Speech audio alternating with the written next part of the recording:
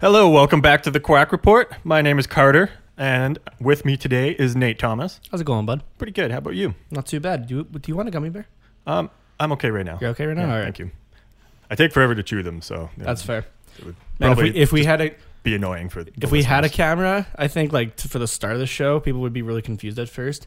Mm-hmm. I'm just gonna let everybody know right now. I got a bag of gummy bears here, and I'm literally just sorting them out by color because that's just a me thing to do.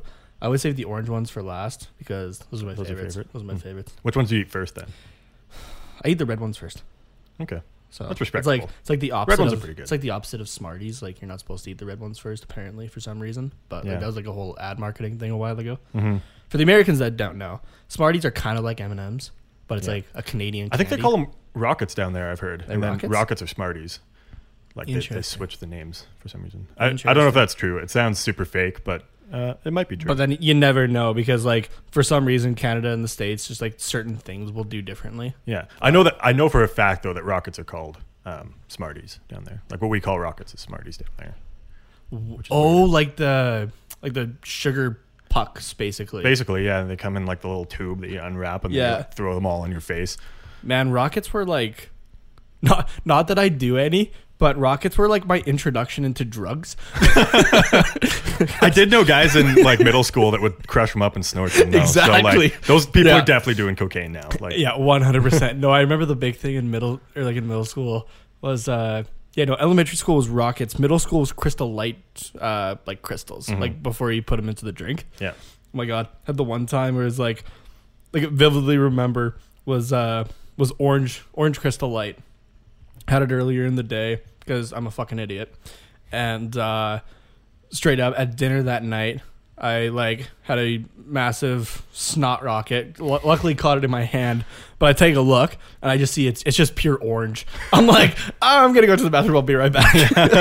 Yeah, there's no explaining that one. No, I didn't even want to try to because I'm like I'm at the age where I'm like. Okay, I know this is stupid and idiotic, but like it's just funny to do. It's more a joke than anything. But also, I really don't need a lecture from my parents right now of like, don't be snorting Crystal Light because that'll lead to other things and it'll lead down the line. Why are you snorting Crystal Light in the first place? It's just like, I don't know. I'm 12 and I'm an idiot, all right? And I understand. It definitely is a gateway. Like, there's no way it's not. Fucking Crystal Light, man. Orange Crystal Light is a gateway to cocaine. There you go. There's your story there's your lesson for the day, kids. Speaking of orange, the Ducks did wear their orange jerseys in this last game against Pittsburgh. I fucking love that segue. Yeah, thank you. I thought really long and hard about that. It looked like they definitely did not snort some orange Crystal Light to start the game because they were pretty slow. But maybe they did, halfway through the second because they picked it up. No, they snorted pre-workout at that point. Yeah. Man, it is, yeah. Yeah, I guess let's get into this game against the Pittsburgh Penguins, which was a 3-2 win.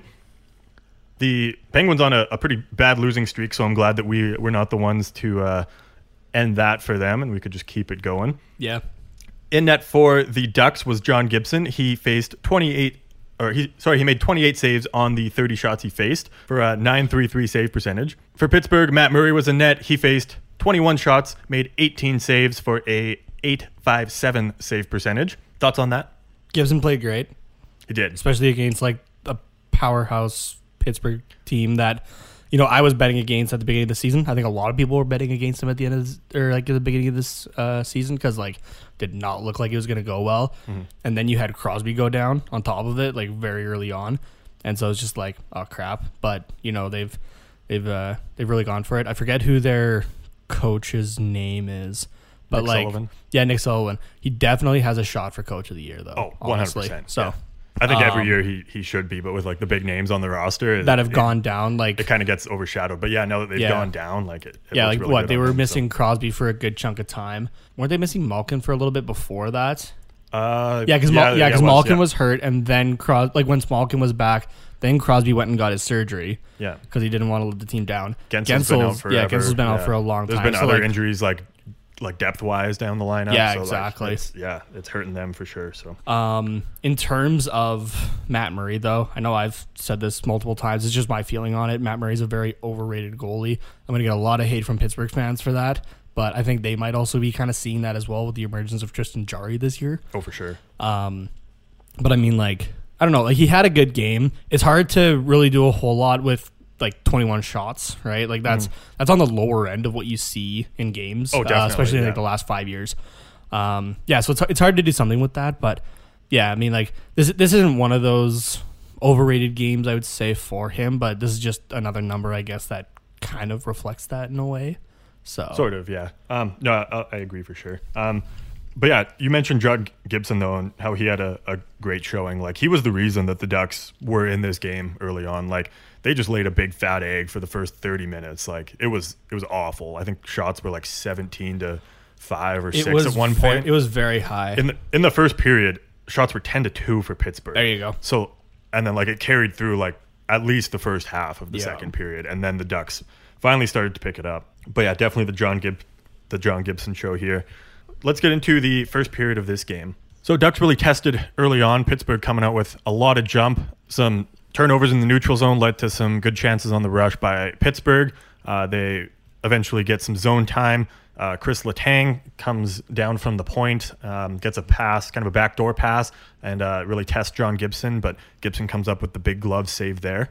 Yeah, you don't really see a whole lot of action on either side. Like that's like that Letang shot, I think is the second one for Pittsburgh, like the second shot of the game, and you were at like the 7-minute mark at that point. So yeah, both goalies not really doing a whole lot at the beginning of the game, so you kind of have to stay sharp at that point.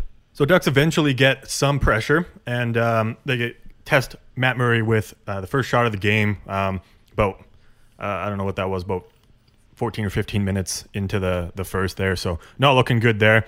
They eventually keep the zone pressure, pick off a breakout pass from Pittsburgh, make some nice passing. Kiefer Sherwood goes behind the net and just waits for Danton Heinen to get out front, makes a sweet feed to him, and he puts it on, takes a couple kind of weird bounces off of, I think it was Murray's blocker, and then the Pittsburgh defender's leg, and then kind of goes up over and in. It's definitely a weird one, but Heinen's first goal as a Duck, I believe, 8th of the season for him. First assist of the season by Kiefer Sherwood there as well. And other assist goes to Josh Manson. And Ducks are up 1-0 in what is largely a Pittsburgh-dominated game so far. Yeah, for sure. This is definitely this is like one of the prime examples of like they don't ask how, just how many, right? So like yeah, just the weird way that this puck went in. So, but I mean, take what you can get. Yeah, definitely. It shows, I think, Heinen's ability to get to the dirty areas and get kind of the greasy goals, which is something that I think this team needs. You know, it kind of relates back to the whole luck thing. So. After the goal, Pittsburgh really trying to tie up the game, peppering Gibson with quite a few shots. The Ducks didn't get a shot for really the rest of the game, but Gibson... Or the rest of the period. Or the rest of the period, yeah, sorry. Not the game. They definitely got shots in the first period, Carter. Yeah, definitely got more shots in the period, especially the second one. Or in the game. Oh, my God. But yeah, it was really the John Gibson show in this first period, like I said. Like he made some amazing saves on this high-powered offense. Yeah, absolutely. So moving on to the second period here. So Pittsburgh starts the period with a pretty extended power play. Getzlaf took a pair of penalties at the end of the first, hooking and an unsportsmanlike conduct. Not coming up clutch. Not very clutch Come at all. Come on, man. Ducks do kill off the first penalty, but just about 10 seconds into the second one there, they do capitalize. So really great movement from Pittsburgh, which is kind of the staple of their power play, in my opinion. Pettersson takes a shot from the point that is tipped right in front by Jason Zucker. And man, that was a nice tip. Like just extended his stick out. Gibson was in position for the save and just tipped it like top corner. Like not a chance for Gibson on that one. No, not a chance at all. Yeah. I mean, we talked about that right away on the Shooting Around show when this, like the deal to get Zucker to Pittsburgh was made. That's terrifying. Yeah. Like he was good on a mild Minnesota Wild team. Yeah. And like put him with Crosby, Malkin, Letang on a power play. It's awesome. Really anybody from Pittsburgh, but like just thinking like of that first line at least. Yeah. That's scary. Yeah.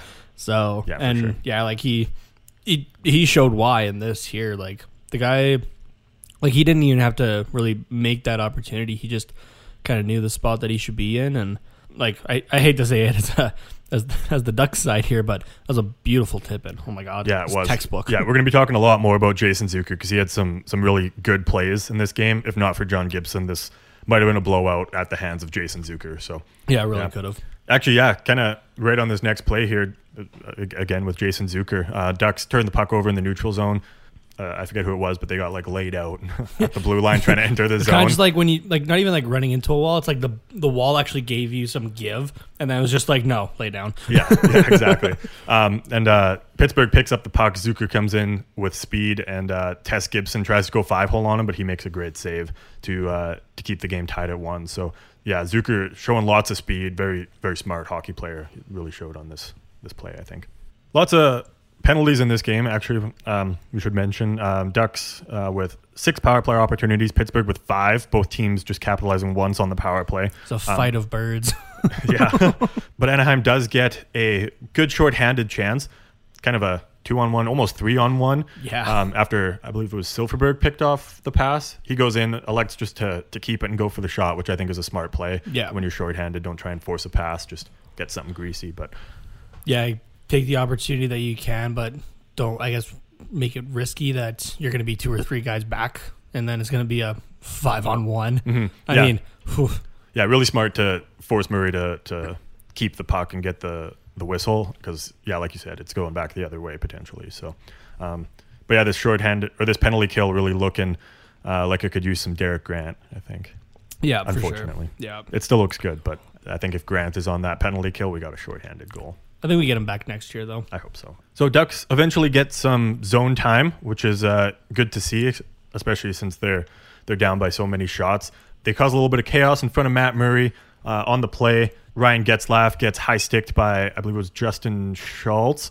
Gets the double minor, actually. Ooh, double minor. And on the ensuing power play, Sam Steele takes a shot from the side, which rings off the bar. Goes right to Ryan Getzlaf himself. With a wide open net. Yeah, he's not missing that one. I really hope not. No, he puts that in for his 13th goal of the season. And Steele with the assist on that one, as well as Milano. So really good to see him on that power play. I like that. Yeah, I really like that too. And Captain Clutch, coming in clutch. Yeah, exactly. Don't capitalize on the rest of the double minor, but if you get one, that's really good, especially when you're the guy that gets that draws the penalty, I guess, as well. Yeah, I think it's even better when the call was made on you, I guess, and you're the one who makes the other team pay for it. It just feels a little better. It just feels a little better. Yeah. So really back and forth after that Ryan Getzlaf goal. Penguins even get a shorthanded chance. Brian Rust sneaking backdoor on a 2-on-1 or 2-on-2 sort of thing. Just tips the shot on net, and Gibson with the big save to not allow that shorthanded goal. I really thought that was nice. Yeah, and even throughout kind of that time frame there, you had a couple chances for Anaheim that Murray's out of position or that sort of thing. Holy crap, that Pittsburgh defense just clearing those pucks. It was really intense. bailing Murray out for sure. But one of those bails does lead to our next goal. Yes, it does. So again, Ducks with the offensive pressure, they actually came back to tie the Pens in shots late in this period, which is really good to see. It was definitely all Anaheim after that double minor. You could see it. And just that swing of momentum. Yeah, exactly. And so the defense tries to clear the puck, but it goes right back to Brendan Gooley. Murray out of position, defense out of position after that scramble. Just throws it on net, and it beats Murray clean. I think that one tipped off of a Penguins defender, but yeah, still unassisted, but really good on him to get a goal, just his 3rd of the season in the limited time he has had up here. But yeah, I really like to see that for sure. Yeah, it's great to see. Yeah, Gooley kind of throwing the puck on net, pretty similar to what Lindholm does as well, and having to make its way through with all kind of the chaos in front. So yeah, great to see. Yeah, exactly. So yeah, Ducks up now 3-1 in the dying minutes of the second period here. So moving on to the third period now, really early on, Pittsburgh really trying to come back in this game and close the gap a little bit. So Crosby goes to Zucker. Zucker then goes back to Crosby. Everybody's out of position. Seemingly Crosby has an open net, but one man is in the right spot at the right time, and his name is Brendan Gooley. Brendan Gooley! He gets a stick just in the way of Crosby's shot. Just enough. And it just tips it just over the net. man, did I love that. Oh, yeah. I think we need to sign him to like a 10 mil 8-year contract after this game, because like, man, does that look good. Give him the big bucks. Yeah. Do it, Murray. I'm obviously being sarcastic for those of you that are like, that's a horrible idea. But like, he deserves to be re-signed. Yeah. So really back and forth play now. Ducks with opportunities, Pens with opportunities. Ducks seem to get a little scrambly on one of them, with Crosby trying to bank a shot off of like a scrambling John Gibson, but he manages to keep it out. Zucker with a post as well on the rush. Ducks with a little bit of zone time, not a lot of shots, but enough to prevent the Penguins from coming back as well. So really like to see that. So in the dying minutes of the game, Penguins pull the goaltender. Ducks can't quite get the empty net. Zucker picks up the puck again, enters the zone, very similar to the last opportunity we talked about there. Picks the other side of the net, didn't really like what he saw on the other side, didn't want to hit that post again. Goes for the other side and just rips it right past John Gibson. Man, does he have a release of a shot. Oh, yeah, he does. That's insane. And I know I had asked you earlier today, like as we were just watching the highlights to refresh ourselves again, how many shots he had. You said it was 3 shots? 3, yeah. 3 shots. So 3 shots, 2 goals. He also hit 2 posts, I think. So really 5 shots. Like, there was no stopping Zucker in this game. Yeah, no, he is scary. I don't like him on Pittsburgh. I wanted him to just be mild in Minnesota forever because, like, I mean, I don't, because he can be on Pittsburgh. You want good players to twice, succeed. So, like, yeah, exactly. Like as Anaheim or like as the Oilers or even as the Flames, like we only play Pittsburgh twice until maybe the Stanley Cup Finals. But like, man, does Zucker make this team? Yeah, but like, man, does Zucker make this Pittsburgh team just so much better? Yeah, it's actually insane. Like just even more dangerous if that's possible. Yeah. So and like everybody thought that they were in decline again, myself included. Yeah. So yeah, 3-2 now, with just about a minute and a half left to go in this game, 3-2 in favor of the Ducks. Pittsburgh with lots of pressure to end off the period and the game as well. Unfortunately, can't capitalize. Unfortunate for them, fortunate for us. Yeah, fortunate for us. John Gibson making some big saves. Defense coming up big as well for the Ducks to stop the onslaught of shots from the Penguins there. So final thoughts about this game. Was really happy that we contributed to Pittsburgh's 5-game losing streak. yeah, me too. So we made a bet on our own show, the Shooting Around show, which new episodes every Monday, in case you were wondering. I had made a bet at the beginning of the season that Pittsburgh wasn't going to make the playoffs, and it was $10 from each of you, or I give $10 to each of you if we got it. So that Eastern, they're in the Metro. It's gotten a little bit tighter now, and Pittsburgh on that 5-game losing streak, they're 3rd, I think, in the Metro now, and it's looking a little brighter for me now. So it is, yeah. Besides that, I mean, this was a great game, I think, by either side. I don't think Pittsburgh really anticipated Anaheim coming out this hard. And I think that's going to be a lot of teams who have already played them this season before this trade deadline that we just had last week, right? This is a bit of a new look Ducks already with some of the moves that Murray made on that Monday there, and it's looking deadly already. So it is, yeah. There's definitely a bright future. There's a lot of competition for spots now.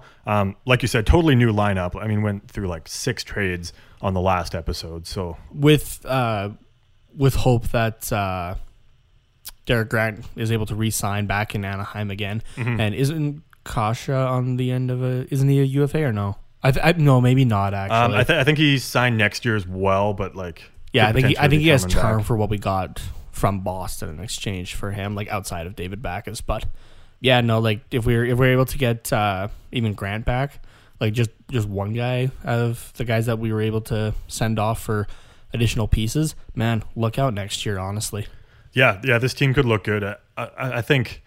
Next year, they'll be kind of like more of the bubble team, like trying to figure themselves out, pushing for a playoff spot. 2-3 years down the road, they're going to be a contender again if they can keep this up anyways and re-sign the guys that they have now. So yeah, it's going to look good. Back to Kasha, yeah, his contract ends after next season with Boston. So possibly could get him back, but depending on how he does in Boston, might. All right, so because the Anaheim Ducks roster looks so different now, as we just talked about, I thought maybe we should take a look at the Lions now that they've kind of had a few games to figure out who has chemistry together and who's kind of playing together right now. So I think that this is largely what we're going to see for the rest of the season. So I think it's kind of safe to talk about it. So Let's start, I guess, just with the top forward line. Ryan Getzlaf centering Sonny Milano and Ricard Raquel. What are your initial thoughts about that? Milano just making an impact right away getting here. Here in that spot, yeah, for sure. Like, even the few games that he's played, right? Like, he's shown already that he's that guy.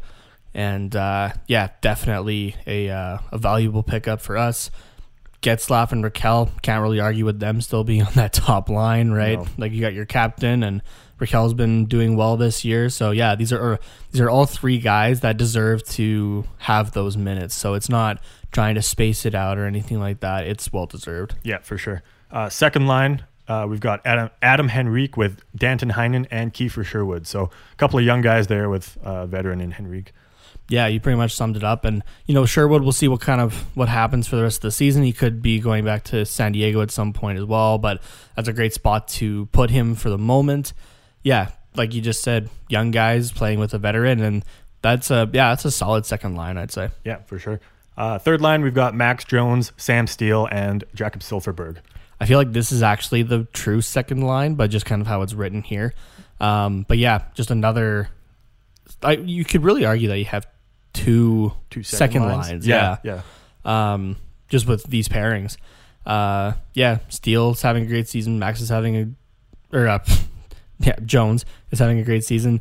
Silfverberg, we know he's been leading the pack as well. And this is definitely a lot more of a second line to me, but you do really have like a 2A, 2B in this lineup now. So yeah, for sure. I kind of consider, at least on this line, Silfverberg to be a little bit of a veteran. He's been with the system for a few years now. So kind of showing the young guys how the Ducks play and giving them a little bit more NHL experience, but also still being young. I think that's really beneficial for them as well. Fourth line, we've got Nick Delorier with new acquisition from Pittsburgh, I guess, Andrew Agazzino, and Carter Rowney on that fourth line. Solid fourth line. Yeah. It's... the whole way through, it's a group that, like, sure, there's lines that are better than others, but like you have a challenge against each line.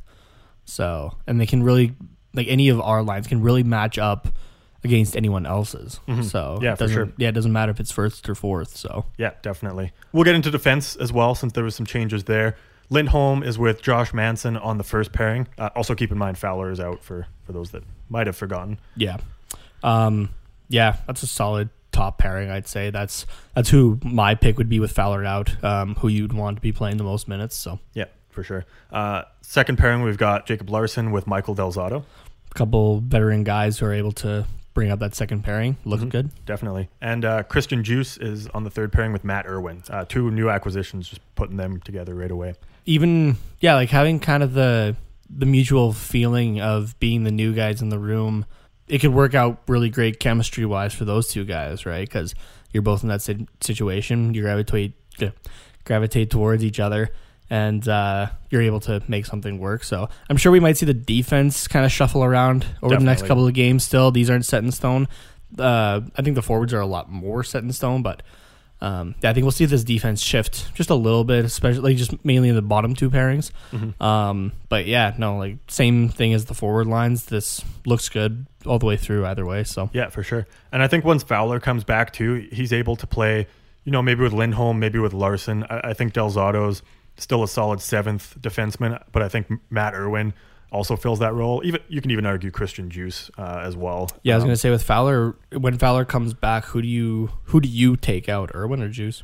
I would take out Irwin, and I would kind of cycle him with Michael Del Zotto and Christian Juice as well. Mostly Irwin and Del Zotto, just because I think that Del Zotto fits that seventh D role better. And I think Christian Juice has really earned his spot. Not to say Del Zotto hasn't, but I think that it just provides you with options of cycling two guys in, one guy out. And it's like playing for a couple games. All right, let's bring this guy in for someone who maybe didn't have a great couple games and then give him another chance a couple games later. I think that you can keep your defense well rested this way. Yeah, I think I would remove Christian Juice from that and just leave it with Del Zotto and Irwin, honestly. Juice has been, from at least like what I've seen, Juice has been really good on that power play unit, actually. Definitely. That's true. I forgot he was on that power and play stuff unit. like that. So, I agree with you completely. I would just take Juice out of that equation, just rotate between Delzato and Irwin. So, yeah, no, for sure. Going back to the forwards here, I do think that there is a lot of potential for the wingers to shift up and down. I really like the centers, having Getzlaff, Henrique, Steele, and Egazino down the middle. I think that the wingers can really shuffle until lines click. I think the only exception to that really is that Milano. First line. Yeah. Milano's got to stay there, I think, at this point. Yeah, I think Sherwood might see some time on that top line if he keeps playing well with Henrique. Even Silverberg might get a chance up there to give Raquel an opportunity to click with some of the younger guys. Yeah, I really think those top three lines are really, volatile in that way that they can be shuffled around. So, but yeah, I do really like the looks of this. I think there's a lot of potential on this team for sure. All right, before we move into the upcoming games, the last part of the segment, since there isn't really any news now that trade deadline has died out. It's been a very slow week, like just all around. Yeah, definitely. Yeah, before we get it to the end of the episode, we just want to talk to you guys about Cool Hockey. If you are a regular listener of the podcast, you already know all about them. But if you're new, we'll give you the rundown of them. So since 1999, CoolHockey.com has been the number one online source for purchasing and customizing officially licensed NHL hockey jerseys in North America. Quality is just as important to them as it is to you, and that's why they ensure that every product that leaves their doors is done to the specifications of the NHLPA. Cool Hockey stocks officially licensed NHL products from Adidas, Fanatics, Reebok, and CCM, and hand stitches them in their 15,000 square foot state-of-the-art production facility in Toronto, Ontario, to ensure the most authentic customization possible. Since they don't outsource jerseys for customization like their competitors, they're able to offer the best quality, pricing, and delivery time on all their products. Cool Hockey staff live and breathe hockey just like you guys, and it really shows in their work. So find out for yourself why CoolHockey.com is the number one source for NHL hockey jerseys online. If you're in the market for a new jersey, specifically a customized one, maybe with your name on the back or a Sonny Milano jersey. Sonny Milano. They have updated, and they have all the they have a lot of the new acquisitions for any of the 31 teams right now. Yeah. You can use the promo code CUSTOM, CUSTOM, if you don't know how to spell it, and they'll give you free customization, hand-stitched customization, I should say. So again, that's the promo code CUSTOM. They're always cycling their deals in and out, so if you're in the market for a custom jersey, definitely pull the trigger now. Don't try and wait for that. Also, by using the link that we supply in our description to coolhockey.com, we can receive commission off of each purchase made through the link. This helps us to make some dough, which we can use for future giveaways that we'd like to do. That's kind of one thing we're hoping to do potentially, is like maybe a jersey giveaway at the end of the year, or at least a hat or something like that. Or, just we can use the money for other things to make the Quack Report better, just for everybody else. Could be, we'd love to do video at some point. Even go check out a Ducks game the next time they come to Calgary, which is in March, I think, and Calgary's the closest spot for us. Just things like that. So, any help that you guys can do would be awesome. And on top of it, you get some pretty good deals on some jerseys. Yeah, for sure. And because of the success of this, as well as other affiliates that we talk about, the Hockey Podcast Network has actually partnered with Cool Hockey, as well as Tankathon, the draft lottery simulation site, as well as other lottery and draft related products. But that's kind of their big one. So if you visit tankathon.com/NHL and click Sim Lottery until you get an outcome you like, you can then screenshot that 15-team draft lottery outcome, post that on Twitter, as well as tagging a friend as a reply to the Hockey Podcast Network, contest poster, if you want to call it that. And you can actually win a $200 gift card courtesy of coolhockey.com. So yeah, it's as simple as just hitting Sim Draft Lottery, posting it as a reply to this main tweet on HockeyPodNet, and tagging a friend as well. And then if you retweet the poster to share it, you also have to be following HockeyPodNet, Cool Hockey, and Tankathon on Twitter. And the contest for that closes April 4th at midnight and is open right now. So your chance to win a $200 gift card to coolhockey.com, which is the equivalent of a free jersey. Pretty much a free jersey, yeah. And that would probably be like a hand-stitched one as well if you wanted it too. Like that's a pretty big contest we actually have going on right now. Yeah. So really it costs you nothing but a few seconds of your time as well. So it's also fun. Yeah, you can go to our Twitter account at Quack Report Pod, and we'll have the poster posted on there as well that links back to the main network account. So just as easy as going on Twitter, which maybe you're even on right now already. So just listening, and you're like, yeah, I'll do it. Might as well. For sure. Yeah, it'll take like not even 5 minutes of your time for a chance to win a free hand-stitched jersey. Yeah. Like the exact same as Getzlaf, Milano, the exact same thing that they wear. So yeah. Man, I wish I could enter it too. Be pretty sweet. Yeah, I'd love a free jersey. All right, well, let's move on to our upcoming games. So first one to talk about, Ducks starting a bit of a road trip here. Just a short one, couple games in Chicago. This game is on Tuesday, March 3rd. This game will be at 4:30 Eastern Time, 7:30 Pacific Time. This will be the third and final meeting between the Ducks and the Blackhawks, last one being on January 11th, which was a 4-2 loss for the Ducks. One before that was a 3-2 loss, so the Blackhawks already leading the 3-game season series 2-0, but a chance to make it a little bit more respectable for the Ducks here. Do you want to give us some stats for the Blackhawks? Do I have to? Yes. Okay, fine. All right, so leading the Chicago Blackhawks with 65 games played is Patrick Kane. He has scored 28 goals and 50 assists for 78 points on the year. Right behind him is his buddy Jonathan Toews, 65 games played also, 17 goals, 39 assists for 56 points. And third there with 63 games played, 29 goals, 15 assists for 44 points is Dominik Kubalik. Yeah, he's looked really good. I think January's Rookie of the Month, if I recall correctly. And really come out and had some chemistry with Jonathan Toews and has earned his spot on the top line there. Brandon Saad also on that top line with those two. Yeah, this kid is just going off, and it is fun to watch. It's like all the young guys going at it, and yeah, especially in Chicago, still having chemistry with the older guys as well, or not older, but veterans, team veterans. Yeah, I think it just shows like almost the hockey IQ that Dominik has here. So like Definitely. That he's able to play with those guys right away and do really well. So yeah, for sure. Yeah, let's get into the lines here. First line I already told you about, Kubalik, Toews, and Saad. Second line is Alex Nylander with Dylan Strome and Patrick Kane. Again, a couple of young guys with veteran in Patrick Kane there. Third line, Alex DeBrincat with Kirby Dach and Drake Caggiula. And fourth line, Matthew Highmore with David Kampf and Ryan Carpenter. Yeah, I mean, this is a Chicago team that looked like they could still do something coming into this season, but haven't quite done maybe what they should have. Mm-hmm. Still in the hunt for a playoff spot. Still in the hunt. Don't count them out, but it's definitely not the last decade of arguably what you would consider a dynasty. Yeah, yeah, for sure. Yeah, these forward lines look great. There's lots of potential here as well. So moving on to defensive pairings, we got Duncan Keith with Adam Boquist, Oli Mata with Slater Kokowiak, and third pairing with Lucas Carlson and Connor Murphy. Missing some key guys. Yeah, missing a few. Who are they missing? Because I can tell there's names missing. But Seabrook. Seabrook's been a whole story in itself. Yeah. Calvin DeHaan is the other one. And then other injuries are Andrew Shaw and Zach Smith, but those guys are forwards. So yeah, in regards to that defense, like it's not what it used to be. That's for sure. Some interesting pieces in there though. I'm really interested to see, honestly, just how long Duncan Keith can continue to perform at. So, because he's been around for a long time. He has, yeah.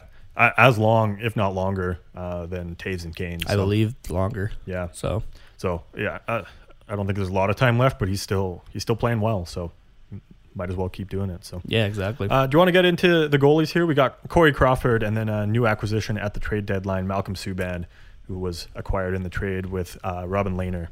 Yeah, so I'll start with Subban. So with mind you, these are stats with the Vegas Golden Knights, not the Chicago Blackhawks. Subban played 20 games, has a 9-7-3 record, a 3.18 goals against, and a 8.90 save percentage. But then mainstay in Chicago there, Corey Crawford. Has played 35 games this year, has a 13-18-3 record, a 2.84 goals against, and a 9.15 save percentage. Obviously, this is after the trade deadline, and Robin Lehner was the second goalie for Chicago throughout most of this season. And that was a tandem that gave Chicago a chance to make some noise still, I think. Oh, for sure, yeah. I'm very surprised by the move. What I've been kind of hearing, actually, the reason that... Because I was kind of wondering why they would have traded Leonard outside of the reason of like, oh, we can get him back in the summer. But it does sound like it was because of extension negotiations. It sounded like Lehner's party was potentially wanting 2 or more years of term. And Chicago management just didn't want to commit to that. They wanted another 1 year? Yeah. Really? Yeah, which is a little surprising. Odd, yeah. So, but yeah, I mean, Crawford's still a good goalie. Subban, he's been up and down, but also can't take him lightly as well. I think the more shots you can get on him, the better, maybe. Yeah.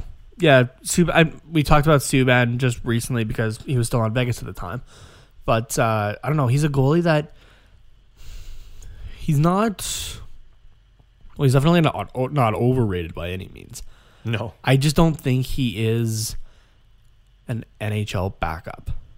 No, at least not yet. He needs maybe another year or 2 or year and a half, like down in the AHL to like really find his game, I think. But yeah, he's either not ready or he's just going to be a career AHL starter, I think. Yeah, I was going to say, I know like early on in his career, there's a lot of seeming potential for him to be a starter for Boston where he was drafted, but it just really hasn't gone that way. You get a chance in Vegas to play alongside, like, Fleury's going to be the number 1 guy when you get there, but you get a lot more of a chance right away than Boston ever gave. And even then, I don't think he overly capitalized on it. So definitely not an NHL starter anymore, but even with his time in Vegas, I just don't think he really has what it takes to be a backup even. So yeah, time will tell, I guess. Do you have a prediction for the score in this game, whether we see Crawford or Subban? I think just because Chicago is kind of in the hunt, I feel like we could see Corey Crawford.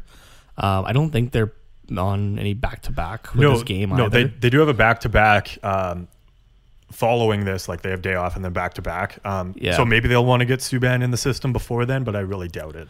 Yeah, like you said, because they're in the hunt, I think they're gonna. Yeah, so I think we're gonna see Crawford, but it's an interesting spot that I'm in actually making predictions now because you're not going like, oh, like Anaheim could maybe do something, but probably won't. Like even against a team like Chicago, like Anaheim's been on a roll lately. They have. I guess we haven't mentioned this. They're on a three-game point streak. Won their last 2 and lost in overtime to Vegas before that. So we're recording at 2:45 Mountain Time. I believe, but we do play New Jersey tonight, being Sunday. Yeah. So it's later on. So I guess we'll see how Anaheim does against New Jersey as well. But and I mean that could change my prediction as well. But to put on for this, I'm going to call a 4-2 Ducks win. Okay. I was going to say 3-2 Ducks win regulation. So yeah, we're in the same kind of ballpark there as well. I think the firepower that Anaheim's been showing lately, like, if it's sustainable, can beat this Chicago team. Yeah, I think for the next 5 or so games, the young guys are really going to be going off, showing that spark. Yeah, going off, and I think that it's really going to show on the score sheet and get us some wins. I think once the playoffs are like at the door, it's going to fall off. I think that teams are just going to be like the teams that are in the hunt are going to be absolutely insane and almost impossible to beat. But yeah, at least for the next 5 games, it's going to be pretty good for life in Anaheim as a Ducks fan. So, yeah. But let's get to this next game here against the Colorado Avalanche, March 4th, Wednesday. So the second half of a back-to-back involved with the Chicago game here. Last time we played the Avs, just recently, actually, February 21st. That was a 1-0 loss to the Avalanche. Season series is tied at 1 as we beat them 5-2 on October 26th. Yes, that was just like last week. It was, yeah. Yeah. And this will be the final meeting of the season between the Ducks and Avs as well. Game will be at 5:30 Eastern Time, 8:30 Pacific. All right, so we'll get into some stat leaders there for Colorado. Of course, Nathan MacKinnon leading the way, 64 games played, 33 goals, 52 assists for 85 points. Rookie sensation, Kale McCarr, 56 games played, 12 goals, 35 assists for 47 points. And Andrei Burakovsky, 58 games played, 20 goals, 25 assists for 45 points. Yeah, we just talked about them. Guys like Rantanen and Landeskog have been injured, so that's why they're not in that top 3. But in terms of point per game, they're putting up insane numbers for sure. Yeah. But yeah, top line right now, they've got McKinnon and Landeskog with Valerie Nikushkin. So they have, well, I guess they have broken up that top line, but it's because Rantanen is still injured. Second line, JT Compher with Matt Nieto, Jonas Donskoy. Third line, Tyson Jost, Vladislav Nemesnikov with Martin Kaut. And fourth line, Pierre-Edouard Bellemare with Logan O'Connor and Mark Barberio. Those first two lines, it's a repeat of what we just talked about like a week ago. Those first two lines, insanely deadly. And this isn't to take away from Landeskog or any of those other guys as well. But if you can shut down Nathan McKinnon, you have a very good chance of actually winning this game. Yeah, for sure. Yeah, definitely. I think this is also winnable just with how many injuries are on this Colorado roster. Guys like Nazem Kadri, Matt Calvert, good depth guy, Mikko Rantanen, as we already said, Andrei Burakovsky, who was third in points. Yeah, he was third. Yeah, and he's had an unreal season with them as well. Colin Wilson, another depth guy. Yeah, it's looking pretty rough in Colorado, but they're still putting up the wins because they are so deep. So yeah, I agree with what you said. If you can shut down McKinnon and his 84 points or whatever it was, 85. 85, sorry. Yeah, you definitely have a chance. Obviously, you still have to look out for Landeskog and the depth on this team, but it makes it possible. Defensive pairings, Ryan Graves is with Cale Makar on that top line. Sam Girard and Eric Johnson make up the second pairing, and Nikita Zadorov and Ian Cole are the third pairing. Go back to a couple episodes ago to hear my thoughts on that. It's pretty much the exact same, so not a whole lot has changed. Mm-hmm. Looks good, really. Yeah. So. And goaltenders with Grubauer being injured, Pavel Francouz, I guess officially the starter, and Michael Hutchinson, who was acquired at the trade deadline, is the backup right now. Yeah, I can get into those here. So do you want me to talk the Grubauer stats, or because he's not going to be relevant to this game, just skip him? Yeah, just skip him. Okay. It says out indefinitely, so yeah, probably not going to see really him back. Sucks for my fantasy team, honestly, right now. Okay, so we'll start with Pavel Francouz there. He's played 29 games this season, has a 19-5-3 record, a 2.24 goals against, and a 9.29 save percentage. Wow. Yeah. And then, new acquisition to the Colorado Avalanche on trade deadline was Michael Hutchinson from the Toronto Maple Leafs. This season, he played 15 games for the Leafs, has a 4.9-1 record, a 3.66 goals against average, and a 8.86 save percentage.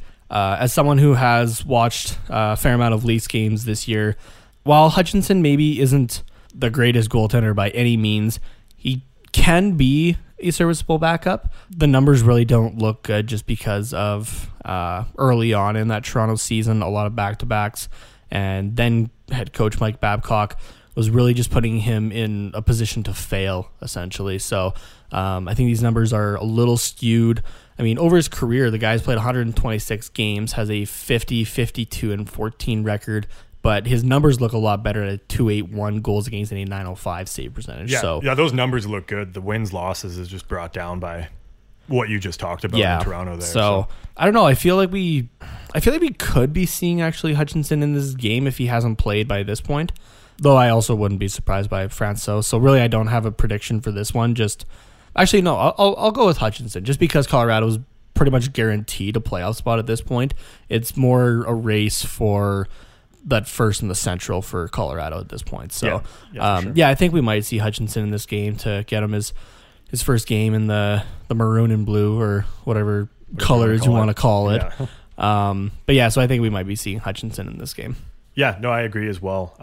And just to build on what you were talking about Hutchinson there, I think that he works best with a good defense in front of him. I mean, obviously every goaltender does, but there's certain goaltenders that work better when they face a lot of shots. You know, I think Freddie Anderson in Toronto as the starter might even be one of them. Gibson's another one of those guys as well. Yeah, Gibson goes off when you see a lot of shots going. Yeah, but with Toronto's system, their system is outscore your opponent, and it doesn't matter if you let in 6 goals. If you score 7, that's what matters. Yeah, that's kind of there was the system. one game against Carolina. I think the final score was 8-7 or 8-6. Yeah, exactly. So they're not as concerned about defense and just kind of hope that the goalies make a few saves that maybe they shouldn't. And I don't think Hutchinson is like that. I think he'll just do a lot better in Colorado with the defense that we have. I mean, we just talked about them. It's disgusting. Yeah, absolutely. It's both offensive and defensive. Like even Cale Makar is very good defensively, even though he's a rookie and puts up 1,000 points. Yeah, exactly. So, yeah, I think that Hutchinson is going to be fine there. I know we've shit on him a lot in the past, but yeah, I think he's going to really flourish there. Not overly meaning, just more of a thought that came into my head. Man, I would not want to see Hutchinson with the Toronto defense right now. They're missing, I think, 4 of their top 6 guys right now. Like, it looks like it's essentially their minor league defense right now. Yeah, and it's kind of scary. It would be bad. Cool, man. For sure. Do you have a score prediction for this game? I know you already said goaltenders. I'm going to call 2-1 for the Ducks. Interesting. I think it's going to be a tight game, and we've seen it, especially in like these last couple of weeks, even with the changes and without, that Anaheim really plays to a high level. Well, I mean, we just talked about the Pittsburgh game. They play to a very high level when we're playing against high-level teams. Mm-hmm. So I think, even look at the last game we played against Colorado. It was a 1-0 game. Yeah. That really went back and forth and that sort of thing. So I think it's going to be another goalie battle, depending on who's in net. Yeah. And I think it's going to be tight. So yeah, I'll say 2-1 for the Ducks. Okay, I'm going to call 4-2, just for the same reason. I think there's win or loss. Oh, sorry, loss. Oh, okay. Yeah, I think. Very opposite ends of the spectrum here. Yeah, but no, I think that I agree with you. The Ducks play up to good teams, and then they just play okay against mediocre and teams that are lower in the standings. So, but yeah, I think 4-2. I think it's still going to be a great game. It just comes down to a couple extra bounces, which the Ducks never really seem to get. Empty nets, something like that. An empty net to capitalize it, maybe, or just like a late goal. Like I really don't know, but I'm going to call 4-2. What you said, a goalie battle for sure. But who do you think that the Ducks are going to play, since this is a back-to-back situation against Chicago and then Colorado? I'm going to say that they play Miller against Chicago, save Gibson for Colorado. See, that was my first thought as well. I'm like, well, you're playing Colorado in the second half, but also we've seen Dallas Eakins make some odd choices in that way that he goes. Like, he'll play Gibson against a weaker team and then play Miller the next day against a stronger team. That's true. We have seen so that. Like, man, like after, like, it's almost hard to predict at this point, just because Dallas could just be like, I don't know, here you go, have that one. Mm-hmm. Like, he just kind of like didn't see the teams beforehand, and like it's worked out for him at times. Don't get me wrong. Like, Miller's been spectacular when he's had to play or that sort of thing. I have no issues with Ryan Miller. Praise Miller. Praise Miller.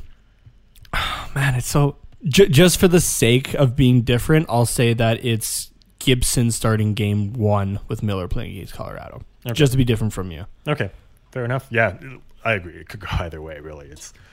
With all these predictions, it's basically impossible, and we're just trying to have fun and then brag when we get it. But like, really, our record is like god awful. It's not even good as like a MLB batting average. Like, it actually sucks. I can tell you, like, kind of just my thought process being both a goalie myself and having coached, right, and just kind of like my mentality going into it, what I'm thinking about and whatnot. But like, just the way that Dallas Eakins has sometimes thrown Gibson and Miller into some of these back-to-back situations, just it doesn't make me question him. It just kind of makes me question, like, actually who's going to be playing, because you never really know, honestly. Because like you said, he's made questionable moves that have worked out in his favor. So like, good on him. If it works, it works. But silent genius. Yeah, maybe. But yeah, it could go either way. Those are our predictions. Those are our thoughts and all that. So thanks for listening to them again. yeah, exactly. Don't forget about the Tankathon Cool Hockey HockeyPod.net partnership, and tweet that Draft Sim Lottery. We want to see what you guys think is going to happen. You can hit that button as many times as you want. I don't think we've said that.